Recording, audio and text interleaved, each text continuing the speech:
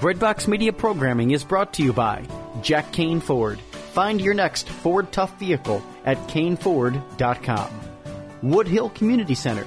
Have a hand in the heart of the city. Support their mission with your donations at woodhillcommunitycenter.org. Toyota in Nicholasville Superstore. Online consultants are standing by right now to help you find your next Toyota. Visit toyotaonnicholasville.com. Lexus of Lexington, home of the best-selling Lexus IS. Find yours today at lexusoflexington.com. Introducing the redesigned CatholicSingles.com, featuring new ways that put the spotlight on the person and their faith, not just a profile picture. For the past 20 years, faithful Catholics have used CatholicSingles.com, and the reimagined CatholicSingles.com website is ready to help single Catholics take the next step in sharing meaningful relationships with other faithful Catholics. Remember, CatholicSingles.com for faith, fellowship, and love.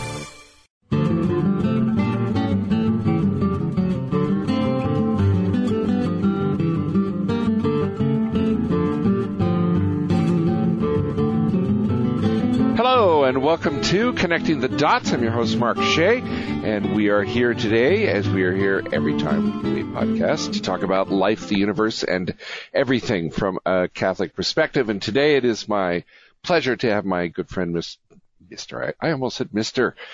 Deacon Stephen Greydonis. He is the film critic for the National Catholic Register, and he is the owner and proprietor of DecentFilms.com. We thought we would have him on the show today to, talk about the big summer movies of 2018 and, of course, tackle the big questions like, what are vampires anyway? I have given a lot of thought to this question. More thought than any normal person has given this question. See, I knew I could count on you. I don't know about normal person, but this came up today, and I thought, I've heard various theories. Vampires are demons who have taken control of a dead human body, but that seems to me to not comport with the whole idea that vampires are damned souls who are being punished for their transgressions by being forced to, live this half-life, neither human nor dead. And so I thought, there's only one person really that I want to hear from to help resolve this question. And who better than a deacon of Holy Catholic Church? Well, first of all, let's dispel this notion of demons as damned souls, because it may be true that whoever was the original demon or whatever original demon patriarchs of various demonic lines there may be, vampirism can. Have I been saying demon all this time? Vampirism. Okay. Vampirism can affect anyone. So you can be a good, innocent, pious person, and if you are bitten by a vampire under the right circumstances, you will become a vampire. Right. So that's hardly fair. Well, it's not fair. Life is full of all kinds of things that aren't fair. Vampirism is totally unfair. Okay, you're right. You're right about that. So Lucy Westenra from the original Dracula novel is an example. She was a very sweet, good girl, and she became a vampire. And then later, they killed her according to the proper methods, and her corpse went back to the purity and the goodness and the innocence of the pre-vampiric Lucy.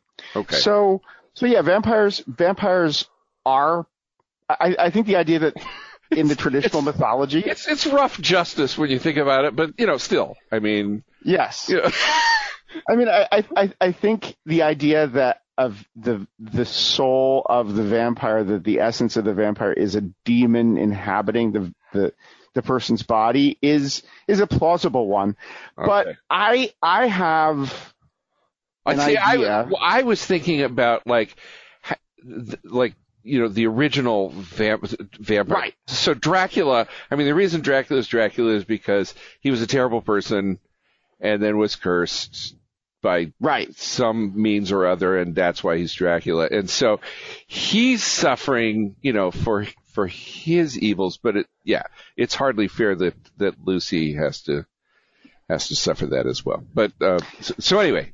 Well, the whole idea of the vampire has bothered me for a long time. And it's because the vampire combines these two attributes which are in principle from a Christian worldview antithetical to one another. On the one hand, the vampire is wholly evil and destructive. That is, entirely evil and destructive. Right. There's nothing good or redemptive in a vampire as such. On the other hand, the vampire is always attractive.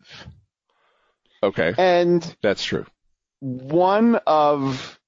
I think I would have to say, one of the most fundamental tenets of my imagination, my religious and moral imagination, going back to my youth, to my the Christian cartoons that I drew when I was in college, and even before that, is the idea that evil is only parasitical. That evil cannot create anything. It doesn't do anything of itself. It can only take goodness and twist it. Right. And so evil can have some kind of attractive power, but whatever is the attraction in evil, in principle, ought to be rooted in some kind of good. So for instance, a person is tempted to commit adultery, but what's attracting them to the act? Is it the person's attractiveness because sexual attractiveness is a good thing? Or is it love because love is a good thing? Or is whatever it is, there's something, the person is always seeking something good in the pursuit of sin or evil. Well, and we speak of, even the tradition, we speak of the glamour of evil. Right. But unmasking the glamour of evil was the kind of the task that I set myself in thinking about the vampire. And when I was in high school, I read a book by George R.R. Martin called Fever Dream. Okay. Which offered an interesting take on the vampire mythos. It was set in the South on the Mississippi River. Vampires on the Mississippi in the days of, Mark Twain and so forth. Okay. And the vampires in Martin's story were a little different from the traditional kind. For one thing, they don't have the usual allergies to silver and mirrors and religious artifacts. And while the sunlight is painful to them, they can go out in it and they can endure it for a while, but it does burn them and they don't turn into ash. But his biggest departure was that vampires are another species and they cannot turn you into them. Okay. That's a myth like the others, but it's a myth that the vampires foster because it suits their purposes. They attract kind of hangers-on and toadies to do their will, whom they promise that at some point they will elevate them to the vampire condition. Okay. And among these is a vampire called Joshua, who wants to live a different way. He's come up with a concoction of animal blood and other substances that will allow him to get by without eating humans. And another vampire, the evil one, Julian, ridicules him and says he's like a human wannabe. He's like, he's denying his true nature, his true self. Okay. And on the premises of the novel, I found it hard to argue with this. Okay. I mean, where does a creature like this fit into a Christian worldview? I couldn't think of a way. It didn't make sense to me. And so I thought, how can I, as a Catholic, think about vampires? A noble task to set yourself. Well, I began thinking about vampires on the analogy of demons, and it seemed, and then I asked, what if the vampire is not a thing, but a fallen version of something else? So what if there's a creature that's not like Joshua, a bad creature that's pathetically trying to be good, or like Angel in Buffy the Vampire Slayer, a vampire with a soul, something that is sort of has a semblance of humanity and part of humanity, but is not truly human. What if there was something else that had the power and the attractiveness and many of the other exotic attributes of a vampire, but wasn't evil, and therefore wouldn't drink human blood, but would have to do something else? And this is what I came up with. Okay. Suppose that there was a very special religious order, like an order of monks, with a divine mission from God. All right? Okay. And suppose that in view of their special mission, they enjoyed a kind of a quasi-transfigured state. So they're immortal, and they have various physical attributes approximating the attributes that St. Thomas ascribes to the resurrected body: agility and subtlety and so forth. Mm-hmm. And what if, instead of drinking human blood, their mission calls for them to subsist entirely on the Blessed Sacrament? And then, from among this religious order, a perversion occurs. A certain number of them fall from this pure way of life, and because of this, they are no longer the relics and the religious symbols and so forth of their religious way of life are now odious to them, and in fact physically repellent. And the only thing that they can do to survive is to drink human blood. Okay. So a friend of mine and I put together a plot for a story that involves a class of vampires who do the thing from the George R.R. Martin novel where they have they promise people that we can make you like us, but it's not really true. And one girl becomes disillusioned and she tries to run away to a church, and the vampires chase after her, and she runs to this old parish priest that she knew there. But suddenly he's like transformed, and he turns out to be just as powerful as the vampires, and he fights them off, and she thinks that he's like a renegade vampire, and he's like, you have no idea what I am. And then over the course of the story, it turns out that these vampire, the monks of whom the vampires are the fallen ones, are guardians of the Holy Grail. And their order goes back to the apostolic times, and it turns out that the first among them is actually St. John himself, who actually never did die, like it almost quite but not quite suggests at the end of John's Gospel. And the leader of the bad vampires turns out to be Simon Magus. And it goes from there. Well, okay, that's interesting. See? If you put your mind to it. you can... But what makes this satisfying to me is the underlying idea that only goodness is truly attractive. And so I want to look at the vampire and say, what is it that we find attractive in the vampire? Well, they're powerful. Power isn't evil. They're charismatic. Charisma is not evil.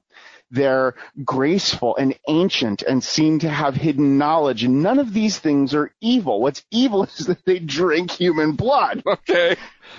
But what if they didn't? What would that look like? And this way, to me, we baptize the idea of the vampire and place it in a larger Christian context that, for me, kind of debunks the idea that you referred to before, the glamour of evil. Debunking the glamour of evil is for me the underlying impetus in this whole thought experiment. Okay.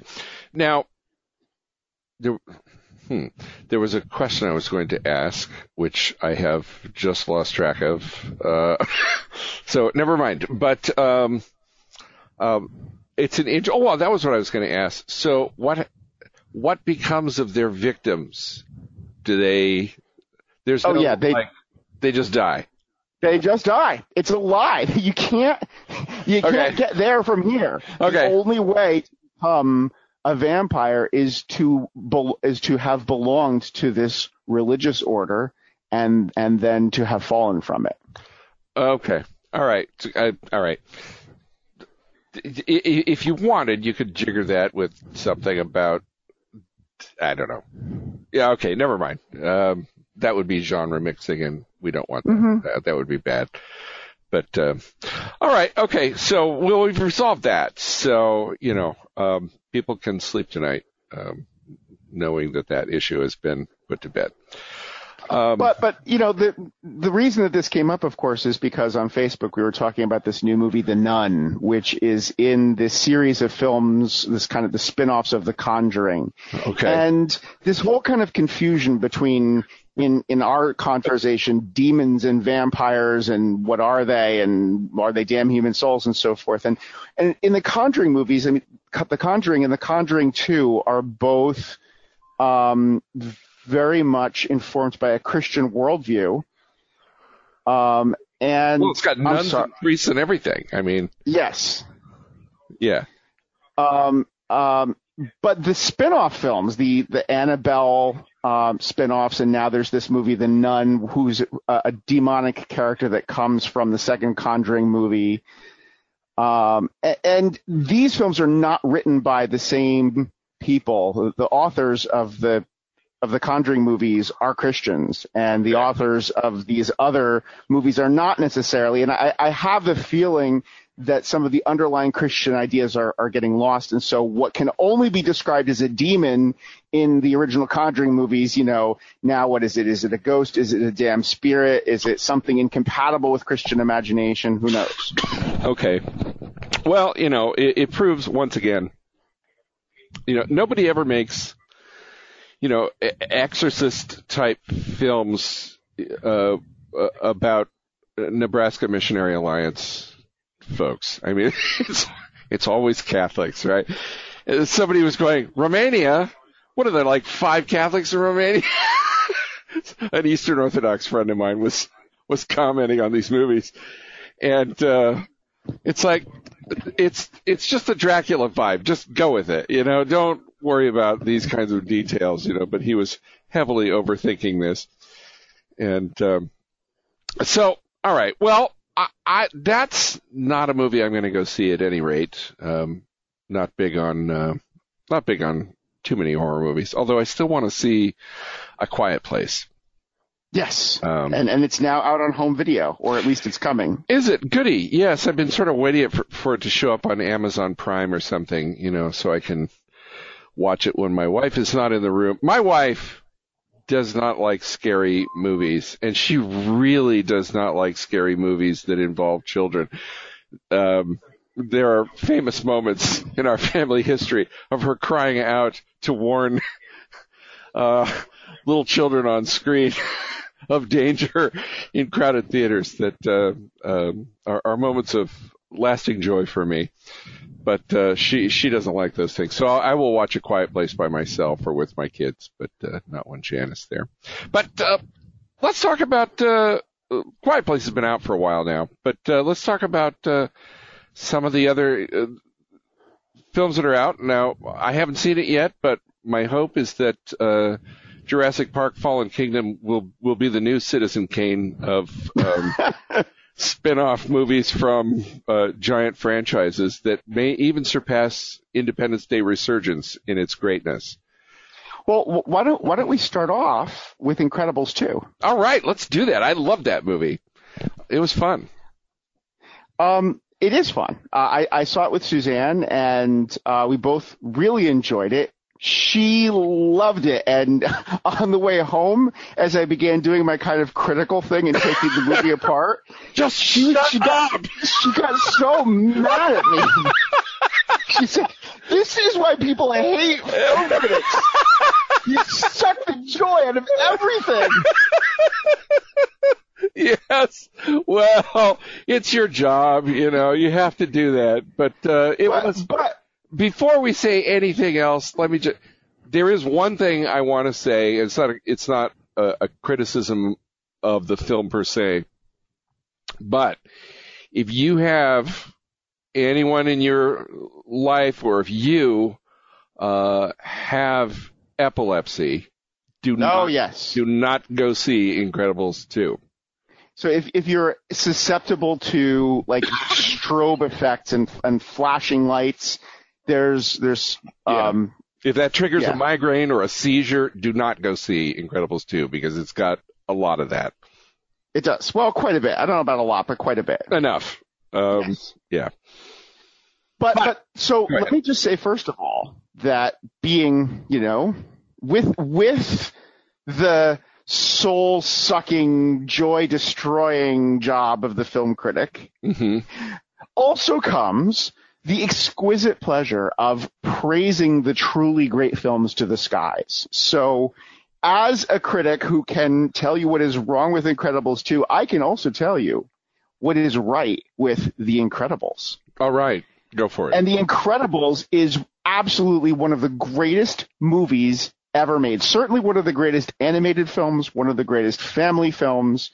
It's a masterpiece of surprising, really astonishing depth and complexity. Among the many things that it does, it celebrates and even mythologizes marriage, parenthood, family life, kind of following a little bit in the footsteps of Spy Kids a few years earlier. But then it also goes beyond that to explore more complicated emotional territory, disappointments and disillusionment in family life, the struggles and the possibility of marital, lack of communication leading to deception, leading to suspicion and concerns about infidelity, and even various kinds of unfaithfulness without actually venturing into adultery. And all of this in ways that are both very emotionally complicated and yet also accessible to even very young viewers, which is really kind of mind-blowing when you think about it. That a movie can do all these things. It celebrates our heroes, but it also cross-examines them. Mr. Incredible's hubris and kind of cavalier attitude really is responsible, first of all in the beginning for the way that he treats the life of the man that he saves, the potential suicide, the attempted suicide. But then also Syndrome is really a creature of his own failure to be kind to his young admirer. And it really is, when you think about how, people who have lots of admirers and followers and how you treat these people, the repercussions that can have in their lives, it's a really interesting and provocative take on that kind of relationship. Yeah. And I could just go on and on and on. Yeah, it is. It's such a great movie. You can watch it a million times, and it's one of those movies. I have a short list of movies that when they're on, I'll just drop whatever I'm doing, and I'll watch this again. I've seen this 20 times. I will watch it again anyway because I just love this movie, and that's one of those movies that I would watch anytime. And I love, just by the way, one of the things that I love about it is I remember somebody, the authors of, creators of Babe described the world of Babe as someplace a little bit to the left of the 20th century. And the world of The Incredibles is someplace a little bit to the left of the 50s or the 60s. Yeah, I think that's about right. It's just, and I would say early 60s. I'm thinking. Right. Yeah. And so I enjoy that vibe, just of watching that world and going, that is a world that I remember. That never existed, but I still remember growing up in that world. And so I enjoy it for that reason too. And that world is very much front and center in Incredibles 2. It's got a vibe that's, there's a little bit of like Sean Connery era James Bond in these movies, but then also a little bit of like the retro futurism of the Jetsons. Yes. in the kind of the angularity of the design and the aesthetic. And the dialogue between the 50s and the 60s is present in, on the one hand, the kind of naive, optimistic, looking up to heroes and authority figures, but then that gets cross-examined in the manner of the early 60s. Yeah. Now, some people have accused Brad Bird of having a kind of an Ayn Randian vibe, a kind of an objectivist exaltation of the specials, the creative people, the makers rather than the takers, and kind of, and I mean, I can see why people say that. I don't think it's a fair criticism of either of the Incredibles movies. I think I could see it maybe a little more in Tomorrowland. I know that you in particular, this is the whole Ayn Rand thing is a particular kind of a she's done a lot of damage. So what do you think about that? Do you have any thoughts about that? I do think that is certainly that's something that comes up, and there's a famous exchange between Mrs. Incredible and Dash, where she recites the parental mantra, everyone's special, Dash, and she doesn't believe that, right? You can tell it from her tone of voice. And then he says, which is another way of saying no one is. And Syndrome he is the voice of egalitarianism. And it's not a nice voice. He's the clearly inferior and envious. Who also, by the way, though, simply, Syndrome's only problem is he doesn't happen to have superpowers, but he's still a towering genius. Sure. And doesn't seem to appreciate that fact about himself at all. So there's this rankling envy that has completely consumed him, but it's also driven him to become a supervillain who's invented all of these ridiculous devices and, lives in a volcano, for crying out loud, And so the question is it really not the case that everyone's special? Bringing back to, your project with vampires, of bringing this into a Christian worldview. Mm-hmm. Paul's theology of the body says everyone's special. That is we're not talking about John Paul's theology of the body, which is dealing with other issues. We're talking about St. Paul talking about the body of Christ and how God has given unique gifts to every single member of the body of Christ. So that those who appear to be less important are in fact more important in Paul's theology. So the Corinthians are after superpowers. They want, they've got certain gifts that they really envy. Speaking in tongues seems to have been a big issue for the Corinthians, and various other, miraculous gifts and so on and so forth. But Paul will go on and say, not everyone has, the charism of miracles or healing or that sort of thing.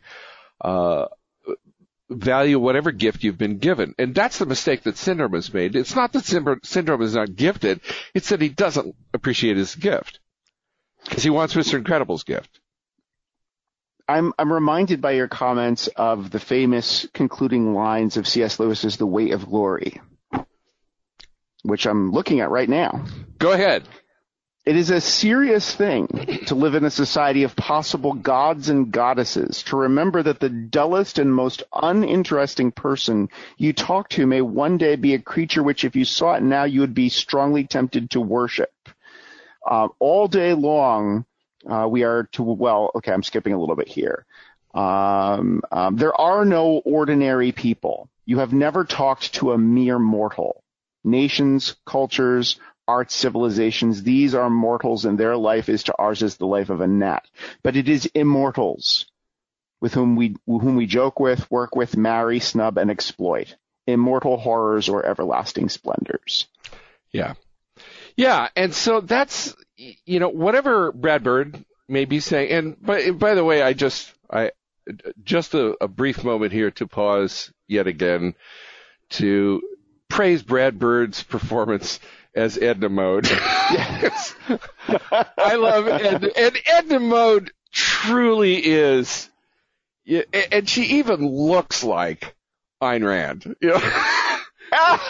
Well, she's inspired by Edith Head, the legendary Hollywood designer. Okay, very good. But, she truly is, I designed for gods, and she's just, she's just fabulous. And I love that she's, a foot and a half tall. But his performance as Edna Mode just fills me with joy every time I see those films. She's just a fantastic character. Well, I think it's worth pointing out how the theme of specialness, which is a notable theme throughout all of Bird's movies, plays out at least in his earlier work, in The Incredibles, in Ratatouille.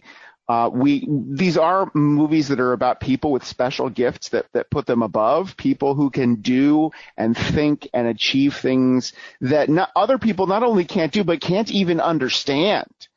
Like how Remy, his family doesn't even understand what it's like to be able to smell and to taste and to approach food and to have the relationship with food that he does. Mm-hmm.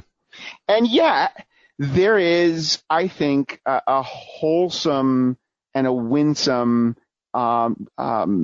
humanism to these films. Right. So, for instance, Remy prepares food that no one else can prepare, but he prepares it for ordinary people. It's food that everyone can enjoy. Mm-hmm. And Mr. Incredible saves ordinary people who really need saving.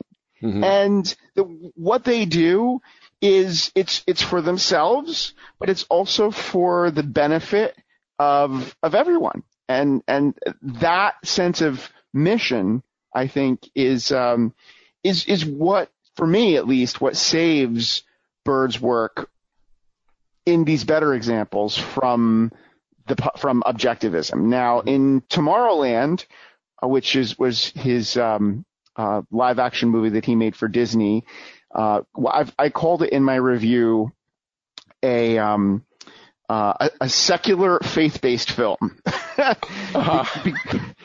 because of how it kind of, first of all, it diagnoses our culture as having an obsession with apocalypse and with dystopia, which is absolutely true. Mm-hmm. And I think it's gotten worse since Tomorrowland came out rather than better. Yeah. And he really, the movie looks to the visionaries and the artists and the gifted people of the world to save us from dystopia. But it really has no interest in people who aren't gifted, and it has, this is the movie where I think you really see a preoccupation with special people to the point of having indifference toward ordinary ones. Mm-hmm. The idea of, this is a world where artists, dreamers, scientists are called to live apart from common folk, and they have their utopian creative freedom, and I guess at some point it trickles down and the rest of us benefit from it. But yeah, well, and that really is a Randian.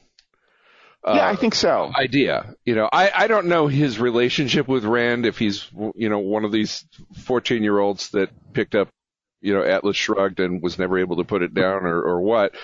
But certainly I think that this is a theme. It shows up in all of his movies, Mm-hmm. it shows up in the Mission Impossible film that he did, because again, you've got a group of specials, the IMF team, and they're grappling with, their place in the world. And, but in the Incredibles movies, you really do have, there you've got a group of specials who are struggling with the fact that they're specials, and you do have, there's a world that appreciates them still. But most of the world has rejected them. I mean, that's why they've gone underground. They've had to renounce their secret identity. They have to listen to Wallace Shawn talk about how an organization is like a great clock.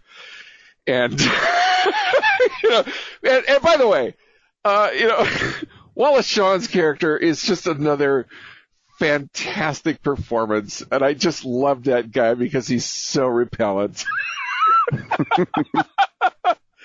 And so you've got the case being made at the beginning of the film for why ordinary people are terrible people.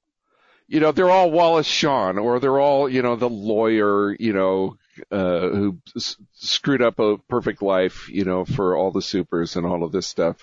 But some of them are, the widow on the fixed income. Well, exactly right, and that's the thing is that's the other side of it. Is that we're not just given, ordinary people are all terrible people who can't understand supers. You also have, people who are really grateful because you saved their cat by uprooting an entire tree, And, and so, anyway, let's talk about Incredibles, or are you done praising The Incredibles? Do you want to talk about The Incredibles too? Well, so in a way, I think we've been kind of, circling around it. There's a lot going on in The Incredibles 2 that engages some of these same themes that we've been talking about, and in particular the celebration and mythicizing of the family is definitely here. This is not just a movie about a bunch of people with superpowers who happen to be a family. It really is about the family dynamics and family unity, and it's about stress in relationships and overcoming that and so forth.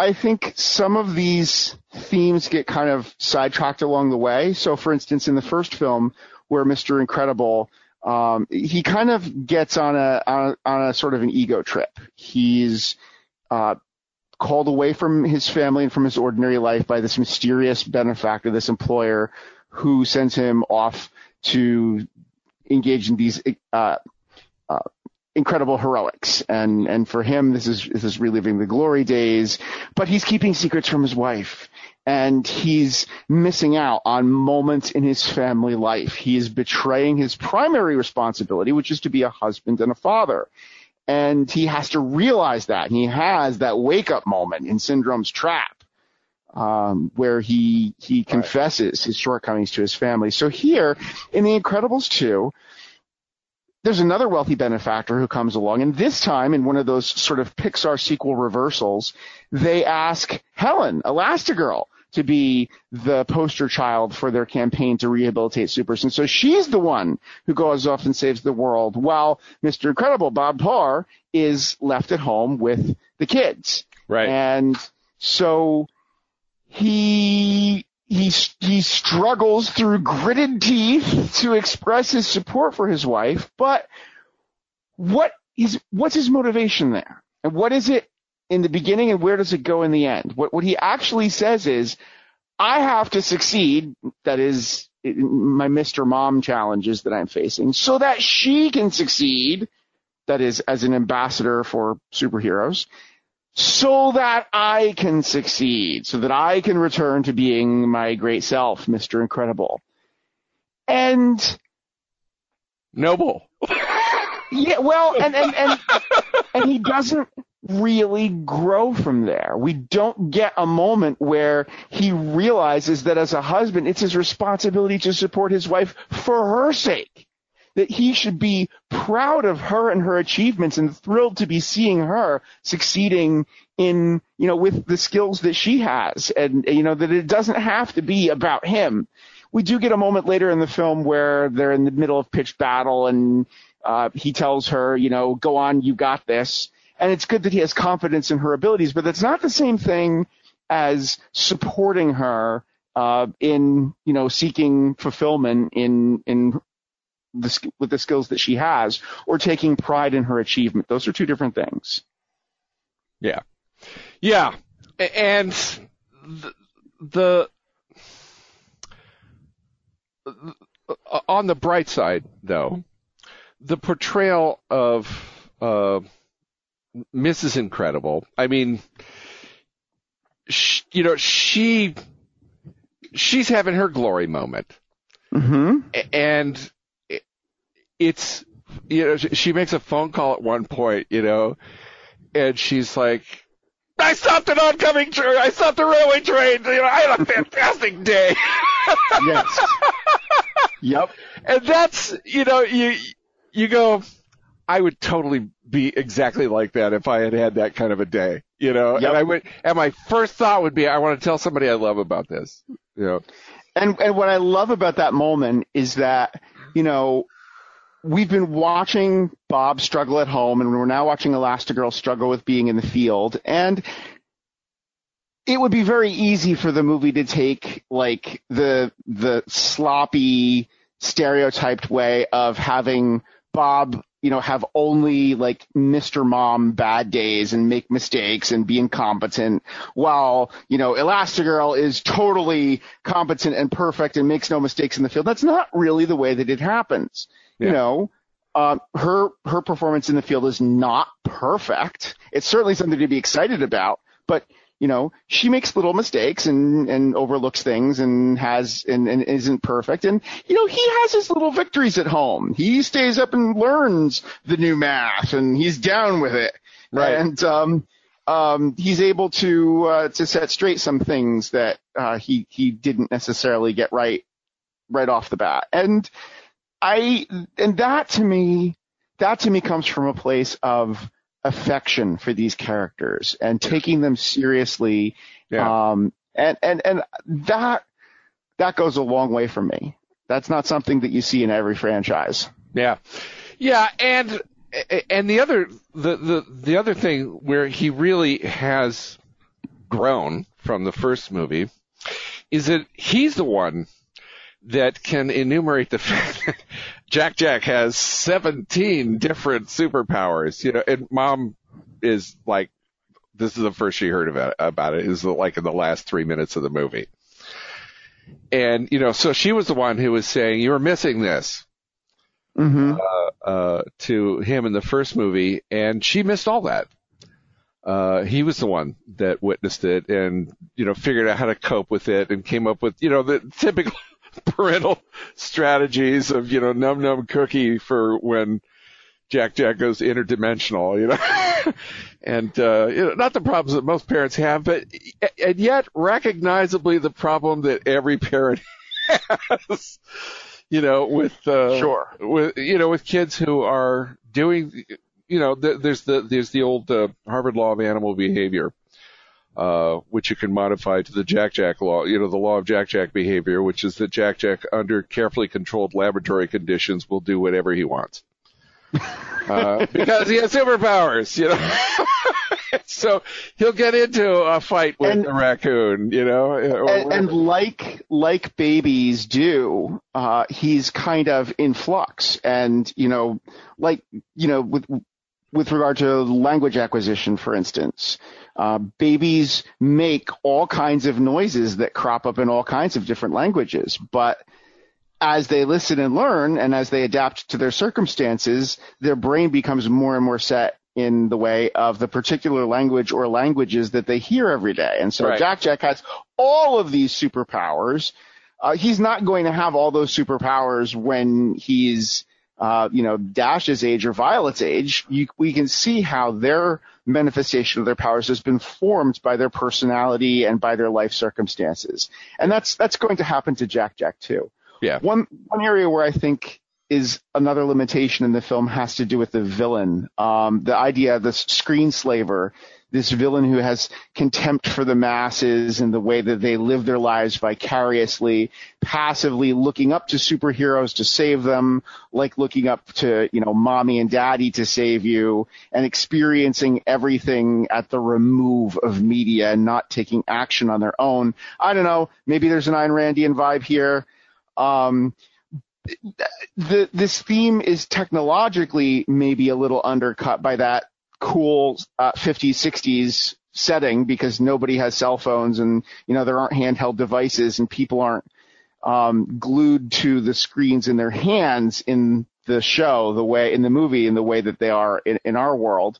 Right. But for me, the real issue here is that in comparison to Syndrome, who's such a vital character, because he has such a vital relationship with Mr. Incredible, I just didn't really care about Screenslaver, because this particular villain's motives and relationship and modus operandi doesn't highlight or illuminate anything about our heroes in a way comparable to what Syndrome did for Mr. Incredible. Yeah. On the plus side, that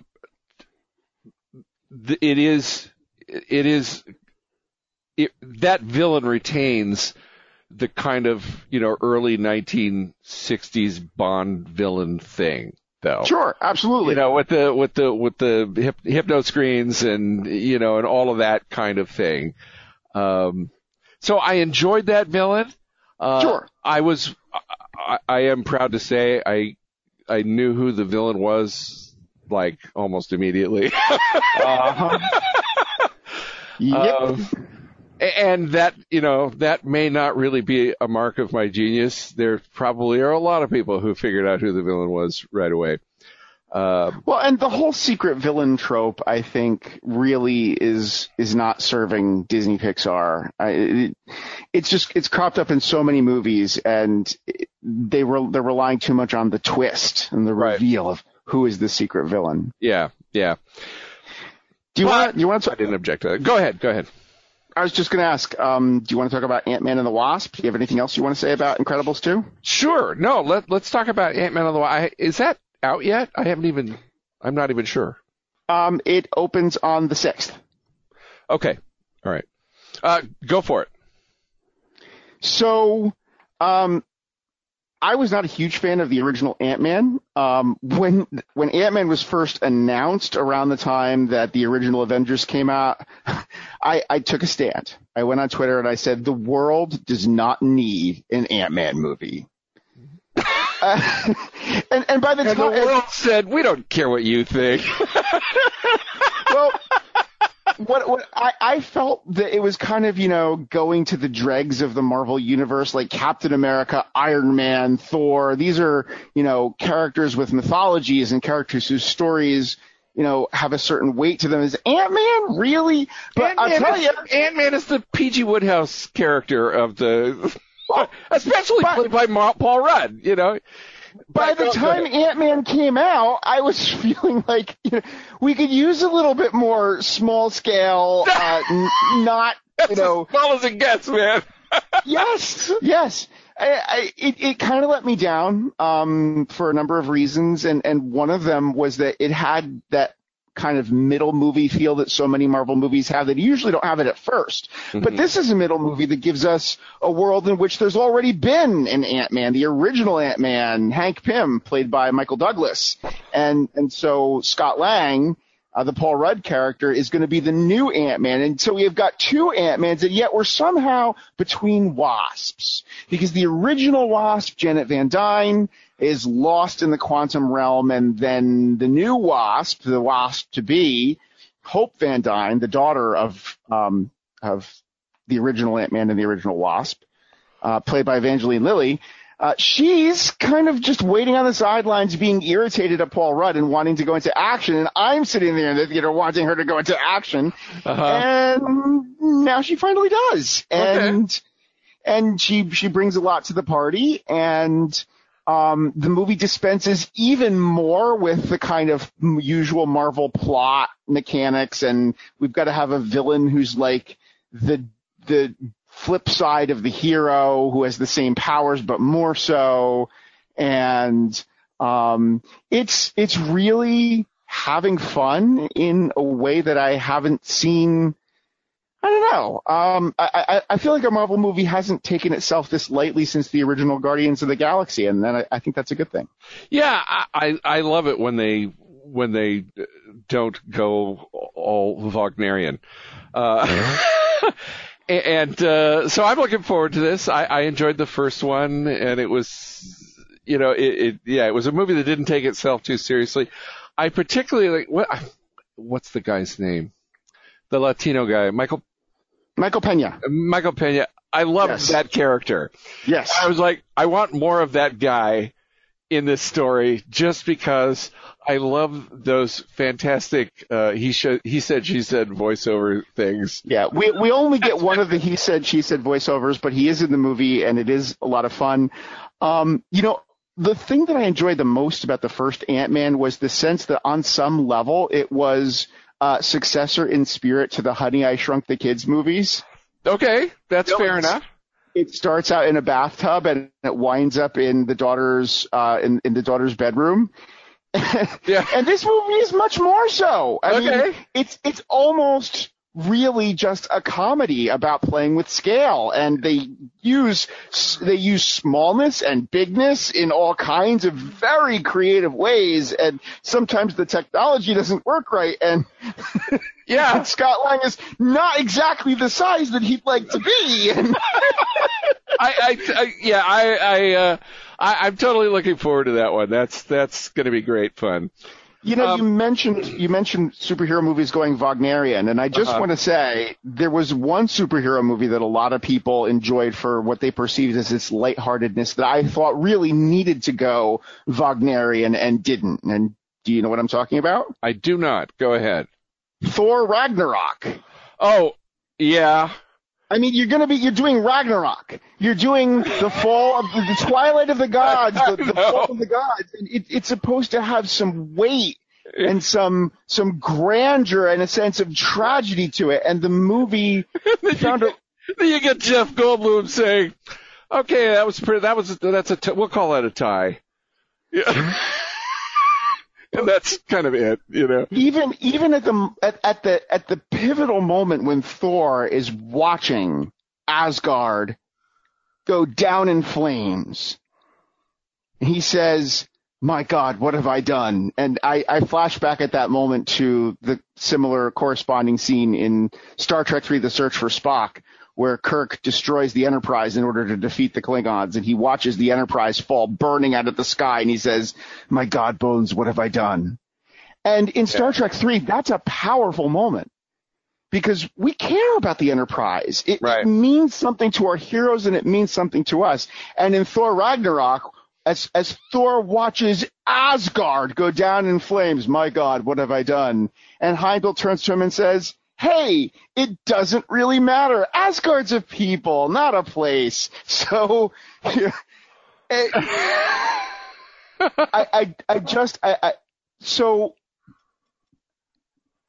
So there was a movie where I felt we really needed some Wagnerian depth, and here in Ant-Man and the Wasp, there's no need for that at all.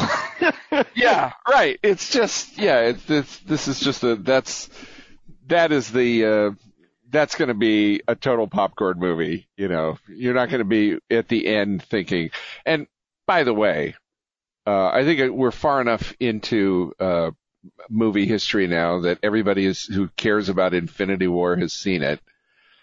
My son was complaining about it, because what a downer. Yes. And why did Doctor Strange do this terrible thing? And I'm like, only way. Well, and I'm like, you realize that he's the only person that knows which alternative universe will work out. Right. Oh, my son was like, "Oh yeah, okay, all right, I forgive him." Right.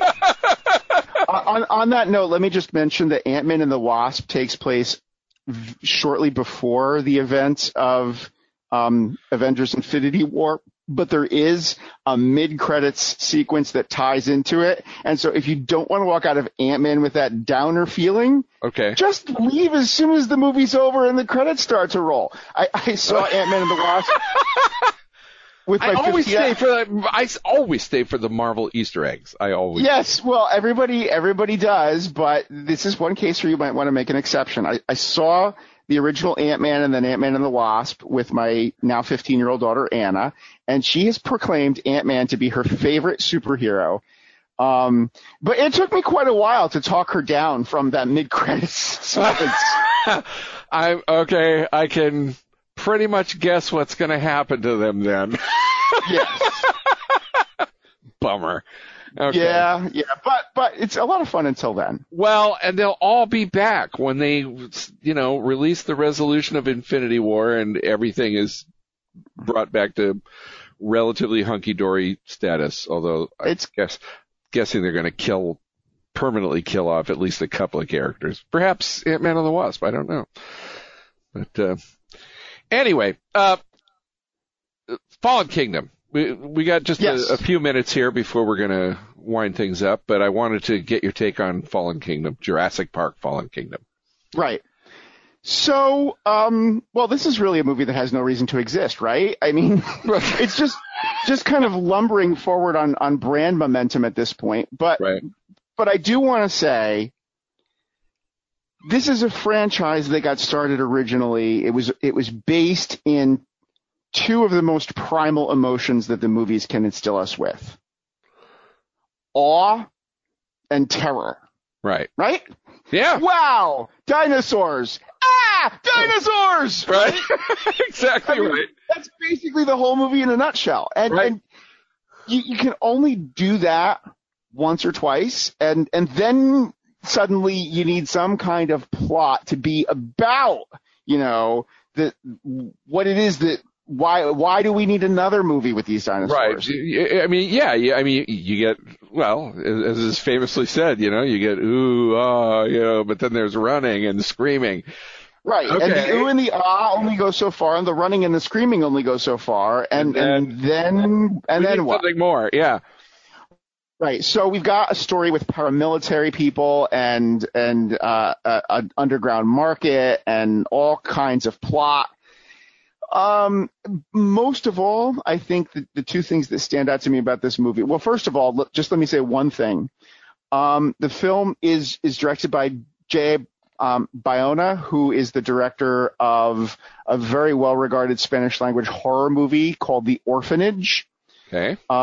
He also did a English-language disaster film called The Impossible.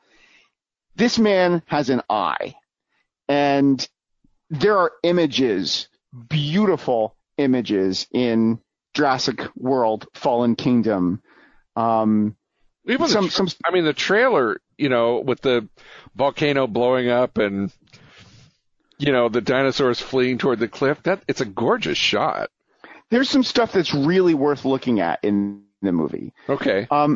But in the first place, the movie is really conflicted about the whole the human relationship with dinosaurs. On the one hand, there's the preservationist, these are living creatures and we owe it to ourselves or to the planet or to them to keep them around, to try to preserve them. Or the bad guys want to exploit them. But then there's also this deep antipathy regarding the relationship with human beings in terms of, if we're stupid enough to bring them back, then maybe we deserve to go extinct. And, is it right to let the dinosaurs die and preserve the human race? Or do we treat the dinosaurs as our equals and imperil human life? And the movie is really conflicted about this. And the problem for me, about that is that I fundamentally cannot suspend when Jeff Goldblum intones that, the dinosaurs were here before us, and if we're not careful, they may be here after us. No, they won't. There's not that many of them. I mean, are you afraid of crocodiles taking over the earth? I'm not. I'm just not. And that's my problem is I cannot suspend disbelief for 1 second to think that dinosaurs are going to conquer the human race. Right. Well, and you're going to have a really hard time with the ending of this movie, which is not even the ending of this movie. It's really the beginning of the next movie because that's what see, this is the poison of the Marvel Cinematic Universe methodology. Everything wants to be this ongoing story. Everything is aspiring to the condition of television. Right. You know, they don't want you to leave the theater satisfied with what you've seen. They want you to leave the theater anticipating the next movie, which is not the same thing. Well, you know, and this brings me back to, you know, a point that I was making earlier. I think that the next Jurassic Park film should just be called Jurassic Park, the sixth one. You know, because yeah, you're right. And they're, you know, they did this with Infinity War, of course, you know, and my bet is sooner or later the Jurassic Park, because, okay, we've, you know, the original premise of Jurassic Park was, we've mastered cloning dinosaurs. It seems like the obvious next step will be we've mastered cloning. And, you know, from there you're going to get, you know, species mixing and Dino Man, you know, and that kind of thing. And at that point, you know, as far as I'm concerned, that's, you know, you have jumped the shark, you know, when you start having the dinosaur men and, you know, women and admittedly you could raise interesting questions, you know, once you started mixing human DNA into other species DNA, you know, at what point are we talking about people? Right. Well, and that, I think that would be more interesting than what they do here. Because if you remember in the last movie, the first designer dinosaur that they created, it was called the Indominus Rex. Indominus Rex. Right. And it was, you know, it was some Tyrannosaur in there and some other stuff thrown in there. And then comes the big, then the big reveal comes in. We've mixed in some Velociraptor. And I was like, what? Like, that's supposed to explain why this do that? No, I mean, I took it for granted that there was Velociraptor, and Velociraptor is one of the most popular ones. Right. But this dinosaur was supposed to be so smart, I thought maybe there was something mammalian in there, and maybe even human. I thought they were going to go for something more transgressive. This time, they've got the Indoraptor, which is the next generation Indominus, but with more raptors. Okay. Can you not think of anything scarier than more raptor? There were other dinosaurs. You know, there were hundreds of species of dinosaurs. Right, and there, you know, then what happens if you give the skill and the power and the ferocity of a dinosaur, and then you give it the intelligence of something, you know, something even more intelligent? Yeah, you know, like human DNA. Sure. Because why not? it just seems like. So, you know, if you're going to be a mad scientist, then, you know, go full mad scientist. Absolutely. That was my problem with this film. And one of my problems. Yeah. So, well, but I will still go see it because it has big monsters, and plus I thought some of the images from the trailer were gorgeous, and I want to see those on a big screen. And there's a very, very funny sequence of Chris Pratt, I'm not going to say running from lava, but trying to get away from lava. Okay. See, and frankly, you know, Chris Pratt is one of those guys that I'll go see him in pretty much anything because, first of all, he's my neighbor. He's from right up the road from me in a little town called Lake Stevens. And he periodically shows up in town and does nice things because he just seems like a nice guy. And, you know, by the way, you know, just totally off the subject of the movies, but they had him on the MTV Awards, and he gave this really strange, like, evangelistic homily that involved, you know, God is real and be sure and pray, and then threw in something about using the toilet because he's talking to the MTV audience. But, I mean, clearly the guy, it was a very strange moment of evangelization that I thought, Yes. good for you, you know. Well done, Chris Pratt, you know. So, Washington boy there, and proud of him. So, well, I think we've come to the end of our hour, and I want to thank you for being on the show today, Steve. You're always fun. And now I've got, you know, something to look forward to with Ant-Man and the Wasp, so that'll be cool. And we will be back again at some point in the future, probably in about a week or so. But until then, have a wonderful 4th of July, and God bless all of you. And God bless you, Steve Gridonis. Thanks for doing this. Thank you, Mark. God bless you, too.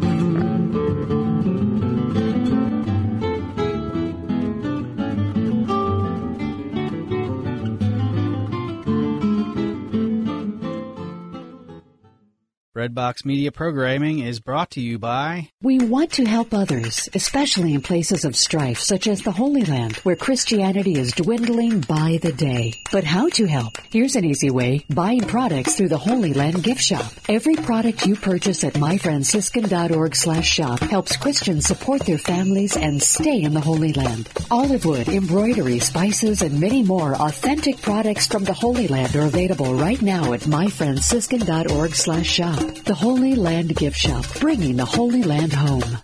Thank you for listening to Breadbox Media. Find more about us at breadboxmedia.com.